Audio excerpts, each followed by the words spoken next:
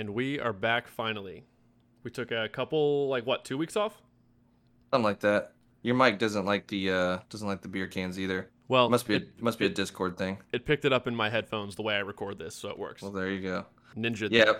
little hiatus. We're on. Well, I'm in like full on fall band mode, and our guest kind of is too a little bit in a different sense. But Yeah, everybody is right now. I mean, I feel like thinking back for the few years we've been doing this, it feels like every October we kind of just people get busy, guests get busy, Evan and I get busy.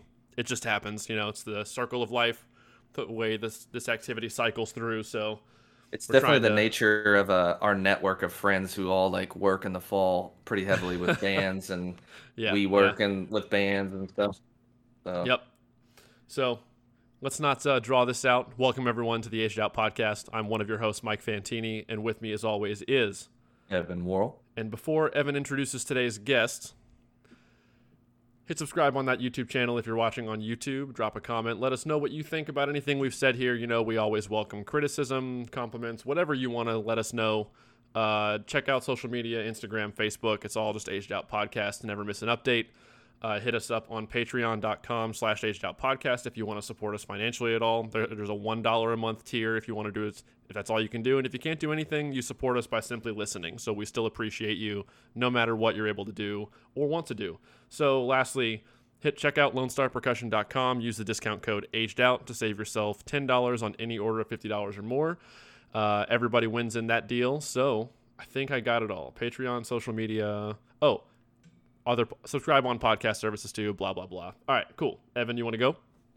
Sure. So our guest today joining us kind of found us through a reaction video that we started doing early on this summer, which is awesome because it just helps us get in touch with new people. Reached out, said he'd be down to join us and talk about the group, talk about some of his winter group stuff too. So without further ado, welcome Mr. Ben Pyles. What's up, man? Hey, what's up? Thanks for having guess me on, I guys. I guess I should have asked you if you like Ben or Benjamin, but I didn't. We'll go with Ben. It's a little All right. shorter. So Either yeah, one's man. fine. Ben saw our reaction video to Mandarins, which he is the percussion caption manager and battery designer for, and was like, "Hey, man, saw the video," which is what we want. We want the content out there to get out what the kids are doing, what the arrangers are doing, and putting down, just so it gets into more eyes and more ears. I think the exposure is great for the activity, and then of course, for some reason, some people care to listen to what we have to say, which is awesome too. So yeah, man, thanks for sending out the message and just linking up and being willing to come on with us. Yeah, no, man, and thanks for doing that. I know last year especially was pretty strange for everybody, just the lack of exposure with limited shows and not able to get necessarily our typical lock crowd out. So we were pushing, just even within the group, just try to get more content out, even if it's early stuff. Maybe it's not a perfect rep, but just get eyes on the performers and make sure that their summer was worth it. So. Yeah, thanks again for that reaction. That was cool. For sure. Obviously, we'll get into a lot of the stuff you do with the Monarch and Mandarins out there, but take us a little bit through a brief synopsis of your kind of like how you got into percussion. I know you said you grew up in PA. Now you're currently living in Texas. Kind of take us through the segue pathway moment from pathway moment. Cool. Grew up in a musical family. My dad actually has like every PBS broadcast from all the way to like 1986 on until that used to happen. So just kind of grew up following the activity as a kid, and my big brother was in the marching band. He was a drum major, so of course I followed suit and everything he did. He played basketball, so I played basketball. He does the band, I did the band, and just kind of fell in love. Actually, the funny story is I wanted to play trumpet when I was a kid, but my teeth were too messed up. So they're like, maybe a wind instrument isn't going to work out for you. So I kind of lucked out in that regard, looking back, and picked percussion as my secondary instrument, and obviously that's working out okay. But yeah, I grew up in Monroeville, Pennsylvania, which is kind of a suburb of Pittsburgh. Family's still all back there. Did the whole high school marching band. Attended IUP, which is kind of a bigger kind of drum corps, a lot of drum corps presence between, the Paul Rennicks, Chad Heines, Chris Heston. There's a lot of people that kind of influenced my decision to get involved with the marching activity. Got an opportunity to teach out in Houston through somebody I marched drum corps with. Moved out to Texas, the high school band director. percussion director for 5 years out there, which ultimately led to where I'm at UTSA now as the athletic percussion director. As far as marching experience, I did kind of half my time in the front ensemble, half my time in the battery, which the more I'm finding out is fairly unique. A lot of people don't know that. I was a percussion major. I was in the front ensemble. I do know how to play keyboards and all that stuff, but spent 2 years with the Glassman Drum and Bugle Corps. I was there in 2003 through 2005. My last year at the Glassman, I moved into the battery, so I marched in the front ensemble and the battery at Glassman, which was pretty cool. Aged out at the Bluecoats. I was on the tenor line in 2008, and that was my age out year there. So I think I've played tenors in that group. Immediately following that, I got asked to kind of follow that staff. A lot of them went to the Crossmen, so I was a quad tech for the Crossmen for 2 years. Followed some more of my staff to Spirit of Atlanta. I was the Spirit of Atlanta for 5 years following that.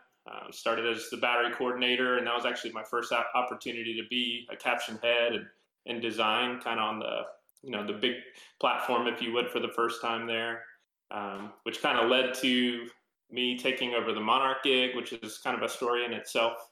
And then after Spirit, I was the caption head and designer for the Colts Drum and Bugle Corps. I took that gig over for 3 years.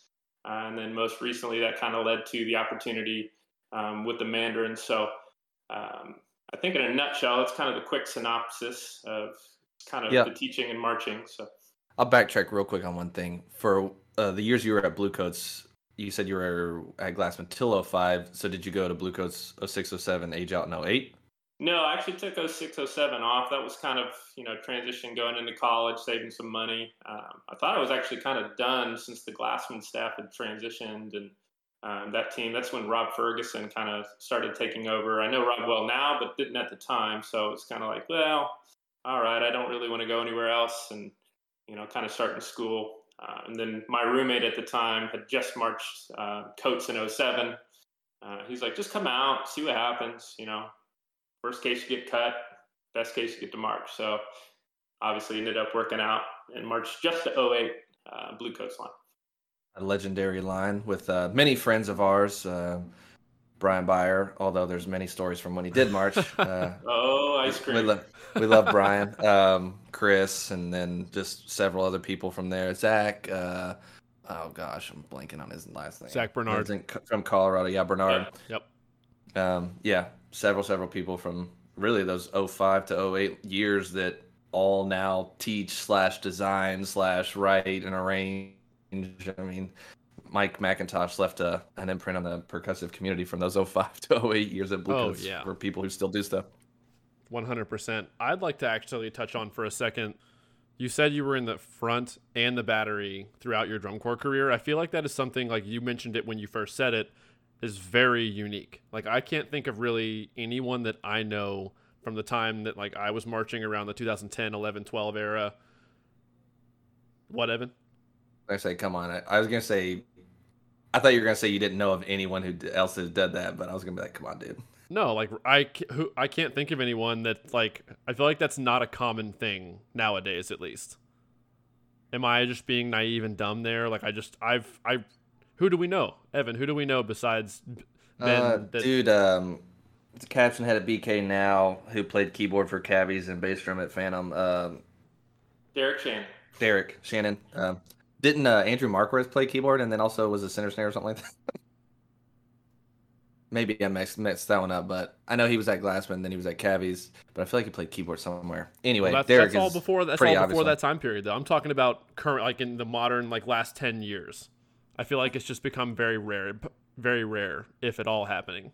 People, I feel like I'm a marimba player. Now, I know people move around within the front depending on where they want to end up, marimba vibes, rack, drum set, whatever. But, like, to go, I don't know. Ben, as somebody that teaches the activity, is that something you see a lot, or is that kind of something from the past decades of drum corps? Yeah, I mean, within my groups specifically, I don't want to assume anything outside of just my experience, but, we don't see that necessarily a lot. I kind of lucked into that opportunity, if you would. We had Chris Heston, who kind of still like a second father figure for me, taught me all the way through, 8th grade through high school, and was at Glassman. And they had an injury. I think their bottom bass drummer went down, either at move-ins or at a camp or whatever. So I kind of lucked into an opportunity where there was an opening within the front ensemble that was more like a multi-percussion rack setup that had some limited keyboard stuff. And I mean, I was literally learning my C major scale at Glassman move-ins. Like, I don't know, you put me in front of a keyboard, it's like, dude, I can hit things in time. And, I had some decent chops as a high schooler, but yeah, I kind of lucked into that opportunity, which then, led me to be able to learn and develop the keyboard technique at my own pace. And then, the next season, I go up to Chris. Hey, Chris, I'm going to try for the drum line this year. He's like, no, probably not ready. Why don't you do another year in the front? So then, got more keyboard opportunities that second year and ended up playing, some vibraphone and, again, just kind of developing the ear and the chops and the technique and the approach. See how those rehearsals are just such a different, experience from the battery stuff. So, but yeah, I think I lucked into it. I'm really fortunate now. I didn't want to do it at the time. As a young kid, I want to play snare drum or whatever it was. But yeah, I think it's pretty uncommon. I don't know. I don't want to consider myself like a unicorn or anything, but I would say it's almost the nature of the activity these days because the competition level's so high. The positions become so fierce, and like the skill set is so high. You almost have to dedicate a pretty good amount of time honing one craft. Not to say that people don't. Obviously, there's a ton of percussion majors that do all of it, all-encompassing stuff.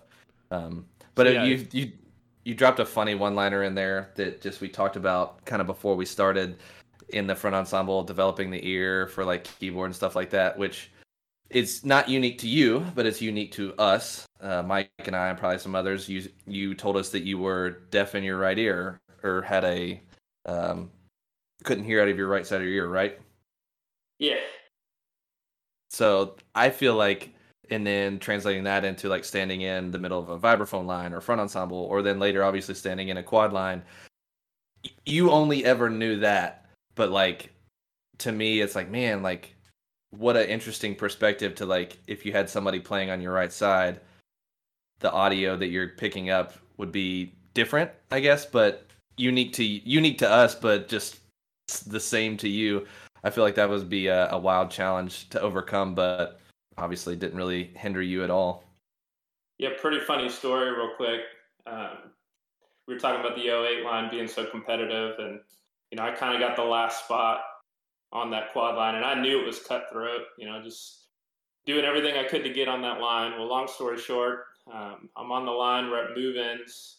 There's a spot in the show where we're spread out really far. I'm on, of course, the complete worst side for me possible. I'm on the far left side of the line. We're like 5 yards spread. We've got this entrance from the back sideline kind of coming back out of the bout or whatever it was. And I still remember, kind of short story, Ray Uleberry, who was one of the caption heads at the time, come up to me, Pyles, what are you doing? He's like, can't you hear anything? I was like, no, I can't hear it. Of course, that's not really the reaction you're used to or want to give a staff member in drum corps. And again, conversation goes on, and I end up telling him, Ray, I'm deaf in my right ear. He's like, well, why didn't you tell me that earlier? I was like, well, you probably would have cut me off the line. He's like, yeah, you're probably right. He's like, all right, whatever, we'll figure it out. But long story short, again, they end up cutting that part of the show, and I don't know if I took a cool moment out or whatever, but yeah, that didn't happen. I just could not enter in time. I mean, understandable, like, Ray, I guess. Just give me the duts. Yeah. Let me watch the hands and count it off for us. That's funny you didn't tell him during the audition process. I wouldn't. Of course not. No, I wouldn't have either. If it didn't affect anything, I wouldn't have said anything until after the fact.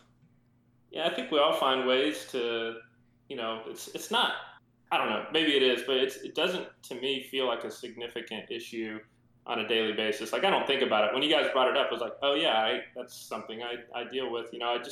We kind of get accustomed to, what our strengths and weaknesses are and find ways around that. But, yeah, I have found over time that I use different senses a little bit more, the way I teach and the way that, I used to watch really intensely, I have a lot of Japanese students. I kind of compare it to that, where they can't really understand what I'm saying all the time. So they're picking up on smaller cues, the way that we demonstrate, or, the way that they watch other reps to figure out what's going on. I think we all inherently find the ways that work for us, and it didn't really become a problem for me. That was just kind of one specific example, really maybe the only one I could think of. So I taught a couple of Japanese kids one winter, and it was very fascinating to me just how much eye contact they would give you, which is really cool. But because they don't understand everything you're saying, or sometimes nothing that you're saying, so they're just like watching your hand motions or like demonstrating things, and they're just like so transfixed on your hands and like what you're doing. It was really cool, but they learned super fast. Those two kids did, at least they learned really fast. But yep. I don't know if we want to go down that path, but yeah, absolutely. Yeah, I agree. and thank goodness for Google Translate. It was clutch. Super clutch. I used to have a cheat sheet in my binder with all of the terms that I needed to say. Just kind of had that in front of me all the time. So Open the rhythms. Close the rhythms. Yeah, you learn the more you say, the more confused they get. So I don't know if in a way it kind of made me, a better teacher. If I can get that student to understand, the 90% of English speaking students would probably be able to do so as well. So yeah, so a lot of great experiences with those guys. I think that mantra of just like less can be more when teaching really holds true, whether they're English speaking students or foreign language students. Like, I mean, you can I know, like, Evan will attest to this, like, I can talk too much sometimes. Like, my girlfriend will say the same thing, whatever, but you can definitely talk yourself into confusing the person way more if you try to overcomplicate it. If you try to get too into the nitty gritty of what you're trying to explain, you can make things way worse sometimes. Oh, yeah. Well, and I'm sure, too, with the level, the caliber of player that you have at your ensembles, like, they're good kids. Like, they made the groups because they have certain skills already, and you're just trying to really like hone that in and lock it in with each other. It's like you don't always need to overcomplicate things. Sometimes just do it again, and they're very intuitive. They'll figure it out. Just tell them like, hey, listen for this part. Oh yeah, I heard it. Got it. All right, sweet. All right, good. Let's move on. Let's keep going. Exactly. So, post Blue Coats, you mentioned you went into kind of the teaching, following some people around. I think you said Crossman Spirit, then Colts, then so you followed a bunch of Blue Coats staff or like people you knew, I guess, to Crossman and then Spirit, and then was Chris at Spirit at the time when you were there? Yeah, he sure was. Okay. He was there for the first, I think, 3 years while I was there. And was that when Chris was there too, Chris Gary? Yeah, so I actually got to hire that staff. So Chris and I got along really well in 2008, and so he was one of the first people I called. Mike Medeo, he was there as well. We ended up getting Drake Melson, who was out there. So that ends up being a lot of, okay, who do I know? Who do I trust in that situation, especially being so young at the time? I called a lot of those guys. Did it feel like a daunting task? Like, oh my gosh, I have to do this right and not mess this up? Yeah, and I think that's, the pressure, when it's put on you properly, I think that's healthy. And I felt myself grow every summer and really just kind of step up to the challenge, because you were mentioning it earlier. Not only do you get, more talented students, but that brings inherent pressure as well, right? They're there to learn. So you can't take a rep off. You can't not, give them some feedback that won't affect the following rep. So just understanding that, how to stay in the moment, how to continually challenge that upper level day after day. I mean, you can't come in and say the same stuff every day, even though you might have the same problems. Okay, how do I approach this differently? There's got to be a different way. And that, again, yeah, it brought pressure, but, for me personally, I enjoyed that challenge. It became really addicting to me. So I think that's part of the reason I'm still involved with it. So Very rewarding when it all like clicks and just like makes sense and things are happening and you get some momentum going. It's like, yeah, this is what it's supposed to feel like. Absolutely. You don't get that much else. I haven't found it anywhere else. I'm sure there are things, but to get that type of reward and feedback and just the relationships too, right? You get most of those people out there want to be there and typically motivated individuals. So, yeah, just really Right. unique I think that experience. that's the most reason, like we were talking, like when we were talking about fall band before this. I think that's the reason that I do fall marching band and teach high school. Like it's not my regular gig. It's not my like full-time gig working in the school system but it's just like my passion and stuff like that. So I stick around to it. But there is a reward, even though it's torturous sometimes on these long Saturdays when you're like going from 6 a.m. to midnight. But to see like these kids and students do something that they never thought they could do, or pull off something they never thought that they could do, or to work with a staff that figures out how to get the most out of this kid and like teach them these life lessons. I'm just like, yeah, you thought you would never be able to play and move, much less now you're 2 months later doing this choreography and this and that. So it's pretty rewarding in that sense. And I would say that's the reason that I torture myself with lack of sleep in the fall. So Absolutely.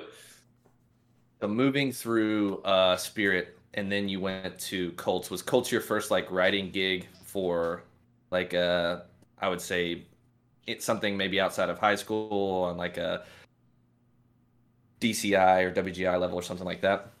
I was actually involved a little bit. I started doing small moments for Spirit. And then my last season there at Spirit, I actually did design. Okay. And then trying to think of the timeline now, it's been a little while, but the Monarch thing started in the same year. So I started writing for Spirit. You know, the Monarch story is a little different than what the question you asked, so I'll wait for that. But I had written for Spirit and Monarch for a couple of years before I had gotten the Colts gig. And there were a couple people that were with me at Spirit that had moved on to Colts, where I kind of had a previous relationship as far as like a designer caption head. So just a couple seasons, I was still pretty fresh into it, but Colts was probably my first real opportunity where, you know, it was kind of hit the reset button. This is going to be my group, my identity, my style, my team, my writing. So yeah, I would say that's probably the first real good representation of you know, what I was able to do. Awesome. You taught or Ollie or Oliver was on that staff, right? Yeah, so Ollie was Yeah. actually one that we retained. There were a few, you know, every time you take a gig somewhere, there's always talented people that were on the previous team. And, you know, sometimes that team picks up and goes elsewhere. Sometimes that team just kind of dissipates and stops. But Ollie was somebody who was interested. And, you know, we got such, you know, good feedback on what he had done that previous year that we gave him a call and the fit felt right. And he was with us for all 3 years. So I was with the Colts. Love Oliver. Marched with him in 2010, and now he's getting his gotten his gig down there at Tarpon Springs, just rocking it. So Heck yeah, man. Yeah, I was actually just talking with him the other day, congratulating him on that. And, Ollie's great. yeah, just a genuinely awesome person. Um, Absolutely. so you talked about like your identity as like a writer, like it's your gig, it's your music, it's your staff, it's your team.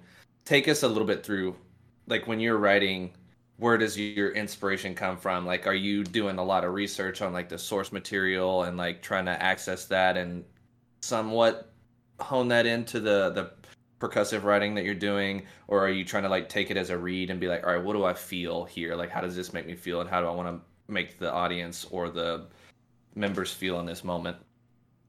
All right.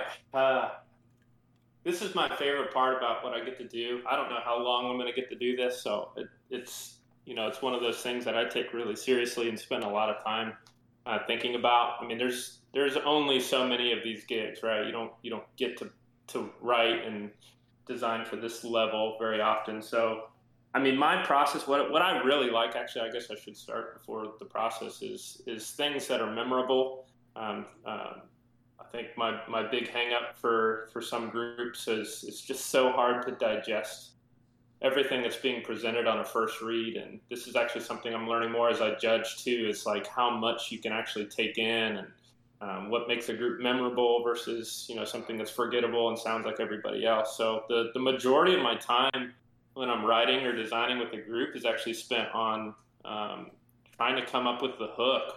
What's going to keep this thing interesting? What makes this show feel like this show versus what makes this show have, you know, a bunch of licks at 180 that you've heard a million times. You know, so finding creative ways to create devices that are timekeeping and subtle like we need, but also things that would develop into a full section feature, or, make the win book come alive. I think, battery specifically, we kind of decide what the show's going to feel like. Not necessarily moods or harmonic stuff, but you take a battery book out and you hear the horn book, is that a backbeat or is that, a front side drive? We get to decide what those things are going to feel like from an energy side of things, which is exciting for me. So I spent a lot of time thinking about what we're trying to portray. What's the show going to look like? Those are questions I ask in our design meetings all the time. Like, okay, cool, it's this music, but what's happening here? I could write a snare feature because you want a snare feature and they haven't played for 30 seconds. Or we could write a snare feature that's really specific, that has meaning and purpose. And again, just what's the hook? What's the thing I want, everybody to listen to or be humming or singing back or drum speaking on the way out of the show, whether they know what it is or not. So, right. Yeah, that's definitely where I start. And I think that a couple of those things that you said are what make me drawn towards certain groups over certain summers. It's not the same group every summer, but it's who did something that you remember, something that's just like, oh, I hadn't seen that before. Like, obviously, I'm very close to the Crown organization. I march there. A lot of my friends teach there. But then 2019, when they did the kind of like double decrescendo, like double stop stuff, and then like they did the drum feature where they played like the piano at like the 15-inch height. I was like, I don't remember people doing that, but I remember that. Was that the hardest thing? It was probably hard in its own right, but I was like, I remember that. And like, there's certain groups that I remember certain things, and like, just like you said, seeing somebody ram for whatever, it's like, it sounds like a run-on sentence. And the second part of what you said, being digestible. As a fan, I don't always necessarily want to see or want to hear and listen to the thing that is a hemiola that happens over 12 measures and I'm not really sure where time is. Like, I don't understand it at a first read, so it's like hard. It's like I can't appreciate it as much. But if it's something that you know what they're doing and it's easy to access as a spectator, and I would probably say as a judge, you could be like, oh, I know exactly what that is. I know how hard that is because I know what it is. And I can give you very valuable feedback on that. So I think that those two things are pretty key. And I really like that you said it, just being digestible and memorable. Yeah, I think that's the balance I'm trying to strike too. Is some of the feedback I get too is that my groups just don't play enough, or it's not necessarily, they're not catching the hook, so everything doesn't necessarily make sense. But I think that's just me, somebody who's trying to grow every year, and I'd like to think my stuff continues to evolve and strike that perfect balance. But again, it's just I love sections that are inherently difficult. You watch it, and part of the effect is like, oh my God, what was that? Like that's something that you want, but when it's that all the time, it's just a little hard. I like to watch lines and kind of transcribe it in my brain, like see the rhythms notating out, like trying to really dive in and understand, what's going on and what's difficult. Man, that probably took like 5 hours a day to clean, but nobody even noticed it, or something like that. But yeah, just giving the group a different identity too, from one show to the next. Like, can you actually think back and remember what the set looked like? Well, that's pretty easy sometimes. Some of your favorite shows, you can immediately think about what they look like. Well, can you do the same thing with the rhythmic vocabulary that they're doing, which is what I'm assigned to do. I know there's melodies and certain things that stick with you, but from my perspective as a battery guy, it's really how do I make the rhythms or the rhythmic language memorable in the same sense. Yeah, okay, go ahead, Mike. No, it's funny you point out that like it's cool to have that one burst of a moment where rhythmically it kind of gets away from your audience member or even the judge or whoever. Because I know when I'm watching a group, it's one of those things where they'll hit you with that. They're kind of moving along. You get it's duple or triple, and you kind of follow the rhythmic pattern of everything, and then all of a sudden they'll switch the gears and do over the bar line stuff like crazy syncopated stuff, and it's like I have no idea what that was. And to me, that can be very effective and memorable, because it's like, I instantly assume that has to have been hard by default on a first read, even if maybe if you look at it on paper, it really isn't. But because it was like a hiccup in the pattern of what your brain was getting used to listening to, it can be extremely effective. But I fully agree, like with you when you followed it up with, you can't do that all the time. Like it's got to be used as like a hook, as you put it, or just like a weird curveball you throw at the listener, and that in and of itself can be effective and memorable without, I guess, having to overdo it. I'm gonna make like a really random comparison, and this is only because I've been watching a lot of this lately. Is like stand-up comedy in drumline. So I love when composers and arrangers develop some rhythmic motif within the battery, because I mean we're speaking a lot about battery right now, or the front ensemble, whatever, or just the percussion product itself. And you see that, and you're like, oh, what was that? And then it just like goes and it goes and it goes, and then it like comes back out of nowhere, and it's just like, oh, there it is again. So I love that same thing in drumline and like comedy, when a comedian has like a punchline, but then like 20 minutes later it like comes back in full circle, and you're just like, oh, he brought that back and like just randomly threw it in there. So those are two random parallels, but I've been watching a lot of stand-up comedy lately, so. I think the same way about stand-up. That's honestly something that I think about and watched, and I don't know if this is kind of just because of what I'm involved with, but I like to look maybe beneath a little bit of the surface level, like, okay, like where is this going, and why did they decide to start with this? No, this is coming back. I wonder when they do it, and obviously the best ones deliver it right when you're not expecting it. But yeah, right. Absolutely, man. So you didn't quite touch on the Monarch story because you said it was a little bit separate. Take us through that. Yeah, I know you said it was a kind of an interesting deal or whatever. Yeah, so I don't know if you guys know much about like the history of Texas indoor or whatever, but there really hadn't been a strong presence, or at least a strong, consistent presence down here. There's been a bunch of groups, and some of them come out, they're really successful, and then before you know it, they're either gone or they're just not, as strong anymore. And so I had just moved down to Texas and been asked to work with one of those groups, and came out, had a really poor experience just in general, and kind of as I'm teaching, deciding that I'm not going to be involved with said group again. And so at that time, I was in the Houston area, Katy, Texas. I was teaching, the high school out there, and that group had just won the state circuit, the A class. So I was approached by one of the Monarch guys saying, hey, we're looking to start there's indoor group, Monarch Independent. We've got this 5-year plan to get at an A class. You're doing really well in A class. Would you consider, writing our show? At the time, I'm like, man, I don't know. I'm a full-time, percussion director. I can barely, do my group and do that well. But sure, I'll write a book for this year, and we'll get you guys started. And had really no intention of continuing on or being involved with it long term. But so, of course, first year, we end up doing it. Immediately bumped out of A class. So it was like, well, there goes that 5-year plan. We're going to try to take our time. And, the admin team has been great to make sure the group is stable and has quality equipment, which, starting off is one of the hardest things. Oh, yeah.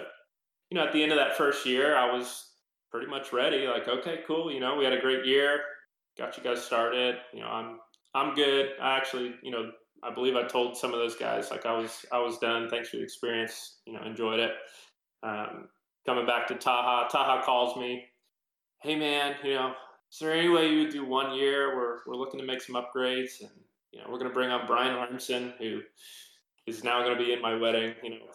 Lucked out there. We're going to bring in some Richard Hinshaw, who I still work with to this day, and we're trying to upgrade the team. Could you just do 1 more year? And of course, I'm thinking like, man, I just don't have the time or energy to do it. But Taha, love you, man. Let's do this. I'll do 1 more year. So that was our first starting an open class year.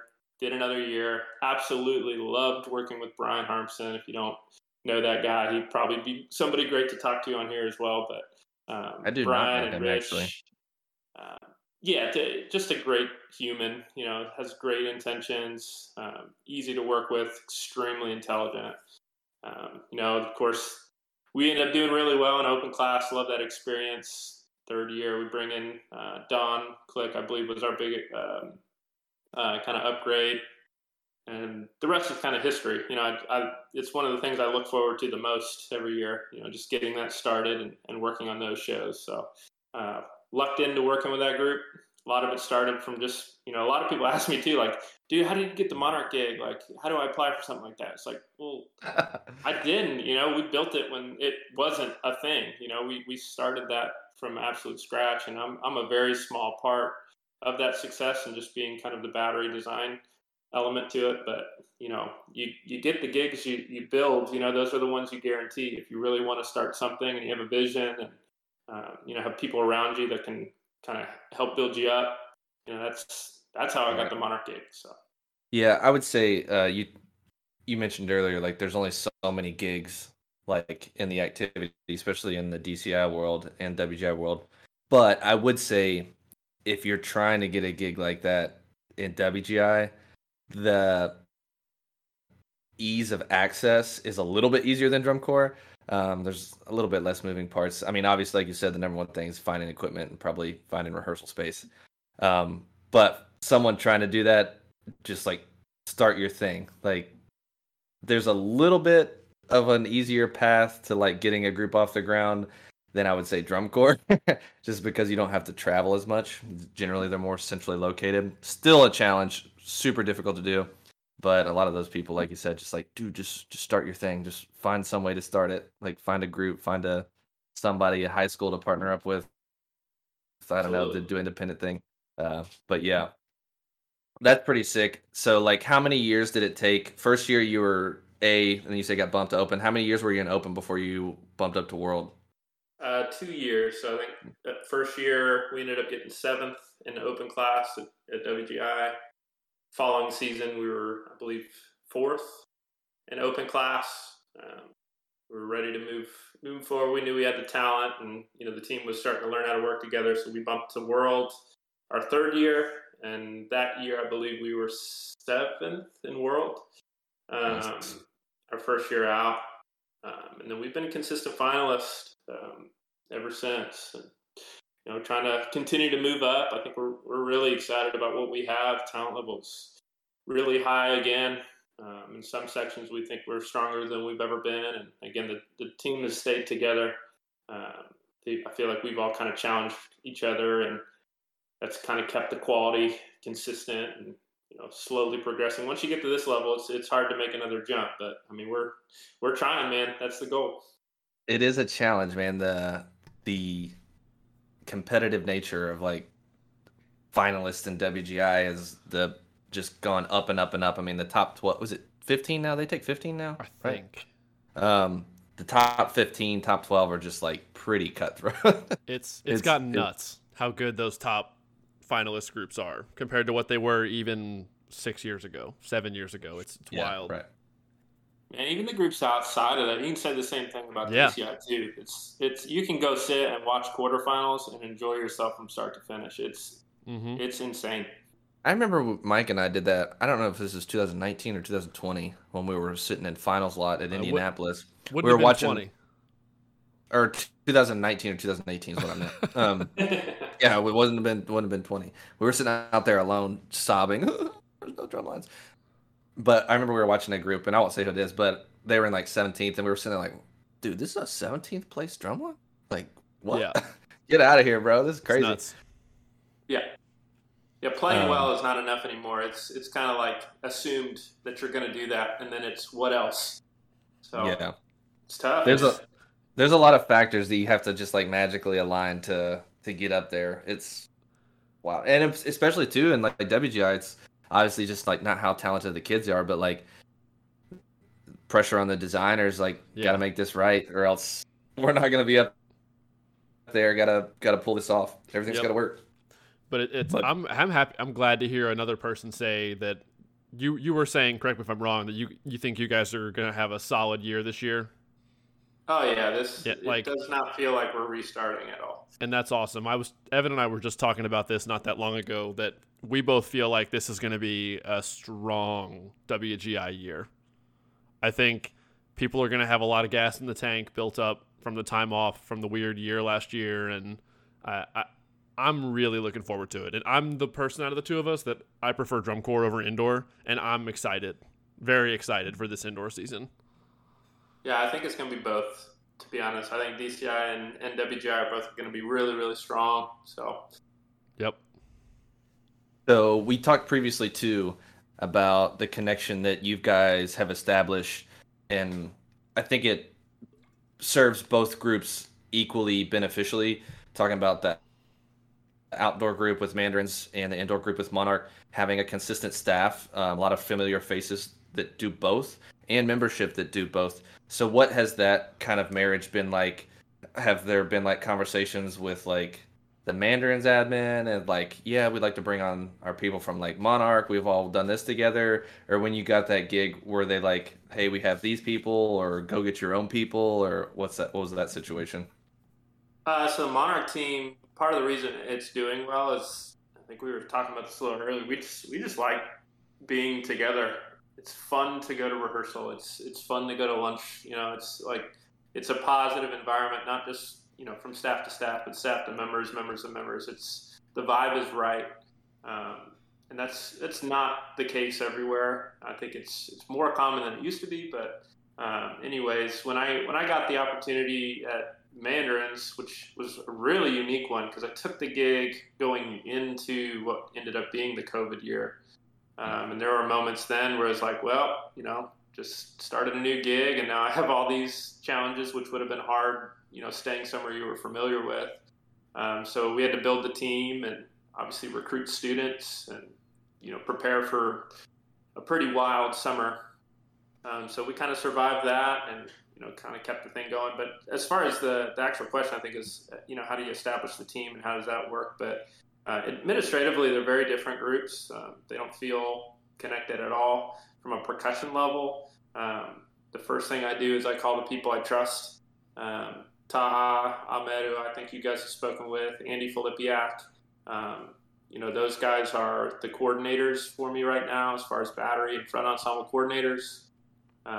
Andy, Brian, who we've talked about previously, designed with me at Monarch. We have a style and a sound that we're proud of, and we, again, enjoy working together. It's not only just the design side of it, but like just the process, especially these days, sharing files, like how you name your files and what you use as far as like Sibelius to Finale to Mainstage to Logic to, we've got a process that we're very comfortable with. So it was an easy decision to bring those guys on because I think, those are two people that what we're going to sound like before we show up. We have an identity, we have a style of teaching, we have a process that we yields results. So Taha kind of helped me bring on a couple of the people that he'd been with, whether it be at Monarch or he was previously with Blue Knights. And we're actually adding a couple more of those people to our team this next year. Andy's got all his relationships with, he was at Boston for 8 years and has some students and people that taught with that Monarch. So I think, again, when you're tasked to play at that level, the first thing is like, okay, who do I trust to do this? I get applications and people ask all the time, and I'm excited to work with and meet new people, but especially when you're starting off, you got to know you're going to be good before you get there, and those are some of the guys that's going to happen. So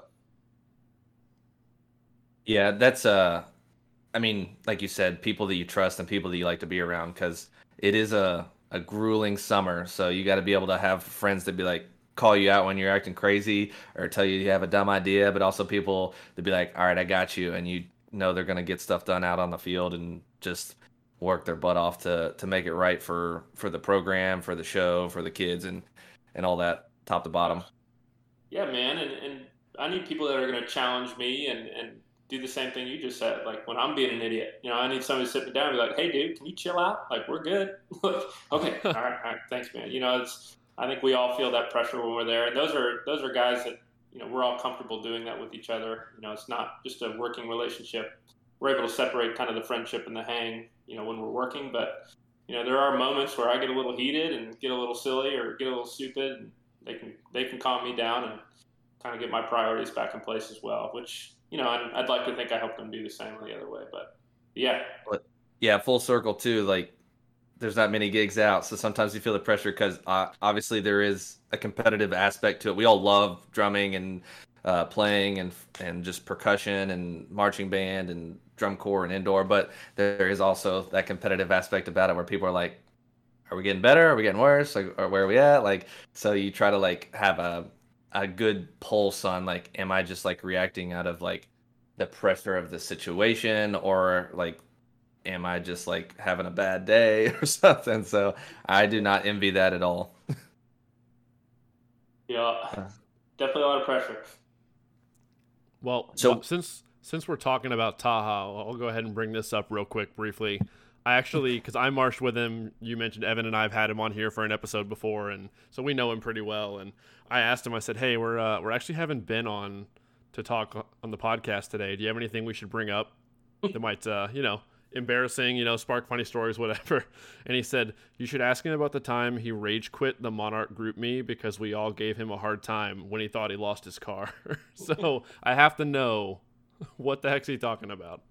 All right, so there's this running joke, of course, that I have a lot of different things happening at the same time. So unfortunately, there are times when I'm supposed to go out to Monarch and it just doesn't happen. Like UTSA rehearses on the weekends as well, and I run that group, so I can't, I don't leave that very often or whatever. So this one time I've got this weekend, and they've kind of, allotted some time for me to work on whether it be a specific section of the show or just kind of react, to some of the stuff that I was writing. And I come outside to get in my car, and my car is gone. Like, okay, I must have parked somewhere else, or maybe I'm just tripping, maybe it's here. So I circle the entire parking lot, and I can't find my car anywhere. So, of course, I text the group me, "Hey, guys, I don't know when or if I'm going to make it out. I can't find my car." And if you know the Monarch team at all, I love them to death, but they don't take much seriously outside of the work. It's like we're going to rag on each other pretty hard. And, of course, that's when the group me blows up immediately with the "dude, where's my car" gifts and memes and all sorts of stuff. And I was not happy at the time. This isn't where I parked my car. Yeah, when you're missing your car, that's not necessarily like, oh, oops, okay, whatever. No, yeah, that's a big deal. I'm freaking out a little bit. Understandably. The car was found. I got my car. It was actually illegally towed. I don't know if somebody called something on it or whatever, so it had been towed out of my own parking lot. I actually got a full month's worth of rent free at the apartment complex I was staying at. But yeah, there was something weird. I still don't really understand what happened, but I had to go get my car from the towing lot or whatever, and ended up not making it out. But yeah, I after the stream of memes and GIFs or GIFs or whatever they're called, I kind of had enough and just left the group chat so I could find my car in peace. That's funny. Dude, yeah, that's like salt. That's like salt in the wound. It's like, I'm not kidding. I can't find it. It's not like I don't know where it is. It's like, it's gone. Yeah, guys, I'm not in the mood to be ragged on right now. I literally can't find my vehicle. That's awful. Yeah. I mean, it turned out well for you. You got a free month of rent, so I guess that's a win. Yeah. Like consolidation, yeah. Yeah. We'll take it.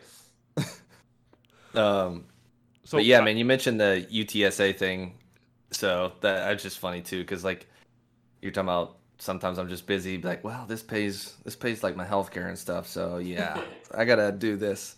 When did you get the UTSA gig? Which, for anybody who's not familiar with the acronym, University of Texas at San Antonio, or you said you're the director of percussion athletics, or is that right? Yeah, the athletic percussion program up there. So this is my 6th year there. I can't even believe that now. Been in San Antonio for 6 years. Go Runners, man. We're 7-0. I don't know if you call it college football fans out there, but we're typically not very good. And I just saw we are now ranked number 24 in the AP poll. Dude, nice. That's you and me both, because I grew up in Lexington and follow Kentucky sports, and we are 6-1, which is, I feel, a very respectable one, where we just lost to Georgia. But yeah, not typically ranked number 11 or whatever we were in the country. So yeah, well, it's been a fun year, and I pretty much do all of the arranging and teaching. I teach both the front, the battery. Very, very different gig than all of the other things we've been talking about. I actually struggled with that early on. I was a drum corps guy, a competitive high school guy, indoor guy, and I get out here and we're working on Rihanna and Selena charts, and it doesn't really matter if they're great. It just needs to stay together. It needs to be high energy, and but again, it's just such a different gig. I teach all of the sections. If we have a grad assistant, they'll help me out, but just trying to manage the group. We've been up to I think 60 members big in the percussion section. So we get large, a lot of hands to get the move at the same time. So, but yeah, we also do in the spring, we started the indoor percussion, which is kind of unique, especially in Texas. There's not a lot of universities that are doing that. And that gig, unlike most university gigs, we're UTSA students only. We don't open this up to the public. You have to enroll into the class. They get a credit, for taking the course, which we actually took the group to Dayton in 2019. And everybody's kind of joking with me because kind of parallel to how Monarch did, we ended up getting 7th place, made it PIO finals our first year going out there, which again is a super unique experience. We try to treat it more as an education. Like, this is how you do indoor. We take them through how we actually make the budget, how we actually get a sketch from a uniform company, and how we actually design a floor. In the COVID year, we actually went through and did a design course and brought in a bunch of people, just worked with the students, put them in design teams, front person, a battery person, a color guard person, and kind of help them design their own program.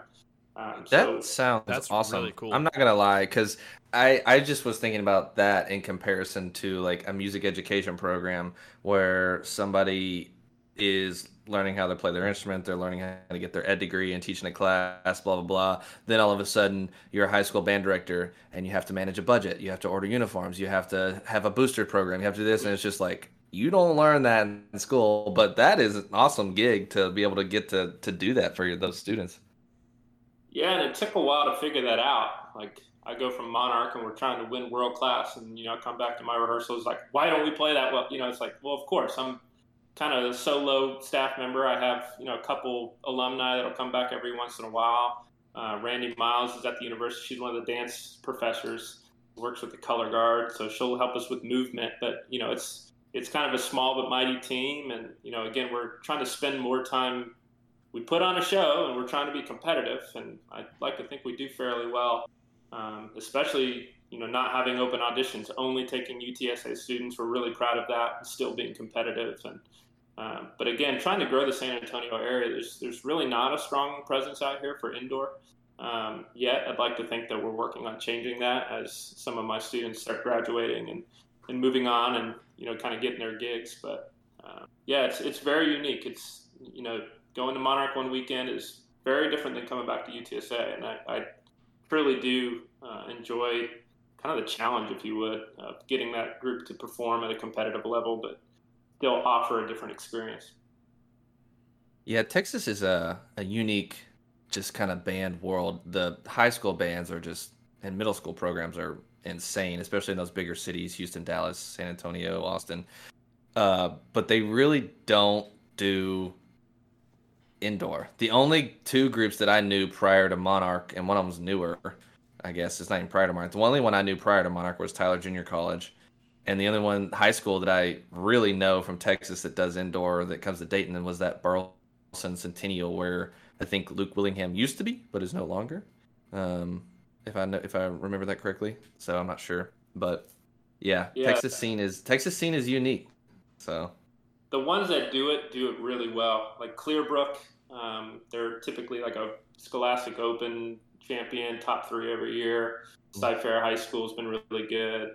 North Shore High School was a world-class finalist in Scholastic as well. So when they go for it, the training is there. They've got the understanding of how to do it. There's just such a different scene out here. The concert season is a big deal. They take it very seriously, and most groups that don't do indoor do concert percussion. They put on their own concerts. A lot of them are just absolutely stellar. They do solo contests. I know Reagan High School, they ask me every once in a while to judge their solo contests, and just seeing those kids perform at that level, they just have different ways to continue to develop. So there's definitely a scene that takes it seriously. And it's funny because you think there's not a lot of Texas groups that do it, but you go to some of these regionals down here, man, they're long days. There's a lot of groups. There's 40 groups at the Houston Regional every year. Same thing, Dallas has its own regional in that area. So it's strong. They don't necessarily all compete on the national level, but again, if you see it down here, it's pretty competitive. Yeah, I've always wondered what it would look like if some of those groups just went full in on like, all right, let's see what we could do. Like Claudia Taylor Johnson, Marcus Keller, Ronald Reagan. I mean, the list goes on. Woodlands. I mean, there's just so many killer Vandergrift, killer percussion ensembles down there. Just like, but I also saw, I think it's at PASIC not PASIC, but Midwest in 2018. Like Marcus went or somebody went, and I watched the percussion ensemble. I was like, this is insane. Well, the fall season is so intense too.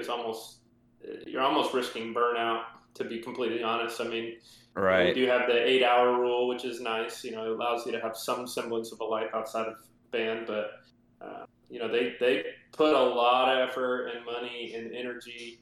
All these families are super involved with the programs, and it's almost a little too much to continue through the spring semester. Not that it's not for everybody else, but right. Definitely. The high school band scene is pretty wild out here, man. Yep.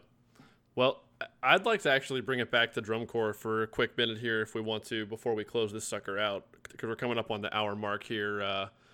I'm just curious, like you mentioned earlier in our discussion, that you're at Mandarins now. You took that program over and you moved into it. Your first year there is the weird one-off COVID year, hopefully one-off COVID year. How did you guys approach that? Like, once you knew that's the kind of situation you were undertaking, or what was happening in the world when you were taking the program over, how did you guys approach it? Did you have any differences in how you would approach a normal season? We've asked a few other people, we've talked to you about that kind of thing, so I'm just kind of curious. Yeah, I think the big thing right away was, if we're going to do this and we're going to get on the road, and they're going to pay a member fee, we're going to try to deliver at least as close as we can, a typical experience, as far as getting staff out there, getting the education, to be on the same level, getting the book to be similar to what we would play. There's definitely times where we thought about making sure that what we were going to do was achievable in the time that we did it. But that was the first thing. I think we were all in agreement, like, hey, if we're going to do this and we're going to spend the time, the money, the energy on this, we're going to leave our families to go teach all summer. We're all in. So once we were there were some small protocols that were maybe just a little bit different, like masks in the food line and, masks inside the schools or wherever we were staying. Were different rules, but man, when we got outside and we started drumming, we arced it up. It kind of was refreshingly similar to the experience that you would be used to. I think the timeline was definitely the biggest difference. Once we came out of move-ins, it was like, all right, the show's got to be done. We don't have time to put a closer on, and going into the San Antonio Regional. If we got props in the show, those props are built and integrated and in the show before we leave move-ins. The book is not going to change. We hit the road and I don't like a section. Well, we don't have time to mess around with that, because again, these show days were practically all we had. We didn't even really have rehearsal days once you hit the road. So it's warm up or wake up, warm up, run through something, hit the book, load the bus, head to the show, do the same thing the next night. So I think we were smart about how we planned for that. And again, a non-competitive season. We try not to worry about that. I try not to worry about that, honestly. Anyways, we're kind of tasked to put a program together and be exciting to watch, and think more about putting on a great performance than scoring a bunch of points. So I don't think we thought much differently about that at all, to be honest. I just rambled for a while, so I'll stop and make sure I'm still on the right track. No, you're good. That's all good. I think that was probably the right way to go about it. I've heard other people talk to other people say the same thing. They just wanted to try to make it as normal as possible. Obviously you had your protocols you had to do, and guidelines to follow with everything for safety reasons, and no, it's cool. And obviously the students and the members wanted to be there, so like if they want to be there, we got to make sure we give it up. Yep. Well, it's always about that, man. This is not about me. This is not about the audience. I think the activity thrives when members come first. Yeah. And that's something that our team preaches and talks about. And I truly feel that way. That activity, I'm sure you guys are similar, have completely changed and altered the path of what I was doing. Who knows what I'd be doing right now? Yeah. If it wasn't for somebody to ask me to come, play rack one season and then just get hooked. So I think we all approach There it is. And most of Full our circle. Yeah, absolutely, man. And most of our team is the same way. We've got full-time jobs. We don't have to do it. We want to do it. And that changes the perception of, I think, the entire thing. It's just, we all want to be there. We enjoy making music. We like hanging out together. Hopefully, again, the members like being around that team. And it's a member-driven experience for us. I can at least speak for our group. I think it's similar to most places, but man, it's all about those performers and the members and delivering what they expect to get. Yeah, Absolutely. I think what you just said there kind of sums up to me why drum corps and indoor, respectively, are able to achieve such a high level. You have everybody on the same page in the sense of staff and members want to be there. Nobody is there because they have to get a credit for school. Nobody is there because their parents are making them be there and do it. Like, when you're in drum corps or an independent indoor drum line, everybody across, you might have random days where your head is not on straight for everybody, whatever, but overall, everybody wants to be there. Staff, members, everybody.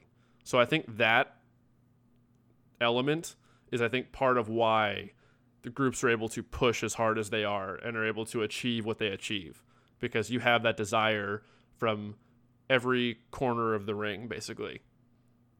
Yep, 100%, man. And when you want to do something, doesn't matter what it is, you're going to dig in. You're going to want to know more. You're going to want to challenge yourself. You're going to want to push a little harder.